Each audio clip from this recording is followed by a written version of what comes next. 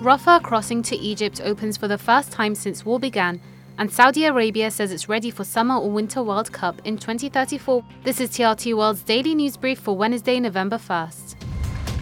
Scores of foreign passport holders trapped in Gaza started leaving the war-torn territory as the Rafah crossing to Egypt opened for the first time since the Israeli war on Gaza began on October 7, AFP correspondents reported. Convoys of desperately needed aid have passed between Egypt and Gaza, but no people have been allowed to cross. Some 400 foreigners and dual nationals, along with some 90 sick and wounded, were expected to leave. 1 year after Ethiopia signed a peace deal with the Tigray People's Liberation Front, ending a brutal conflict that killed hundreds of thousands by some estimates, life in the northern region is slowly limping back to normal. But many Tigrayans say that they were struggling to find their feet after the November 2022 peace agreement. Some losing their homes and livelihoods to the war, others grieving family members killed in the conflict. 1 million people remain displaced across the region, according to the International Organization for Migration, with around 234,000 in Tigray's capital Mekelle.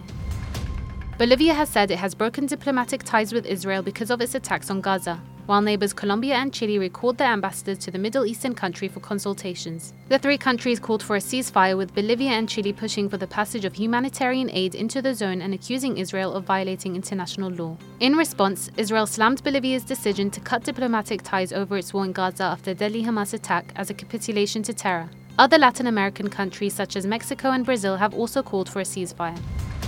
Ukraine has said that Russia had shelled more than 100 settlements over the last 24 hours, more than in any single day so far this year. Moscow has fired millions of shells on cities, towns and villages along the front line since it launched this offensive last February, reducing several across the eastern part of the country to rubble. Over the last 24 hours, the enemy shelled 118 settlements in 10 regions.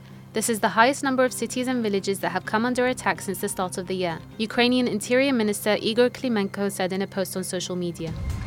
And finally, Saudi Arabia is prepared to host the 2034 World Cup in summer or winter, its football chief said, after the oil giant became the sole bidder for the tournament. Of course, we are ready for all possibilities, Saudi Arabian Football Federation President Yasser Al-Mishal said late on Tuesday at the Asian Football Confederation Awards in Doha. Saudi Arabia's successful bid, just 27 days after announcing it, comes less than a year after neighbouring Qatar held the first Winter World Cup, a decision that forced a pause to league competitions in Europe.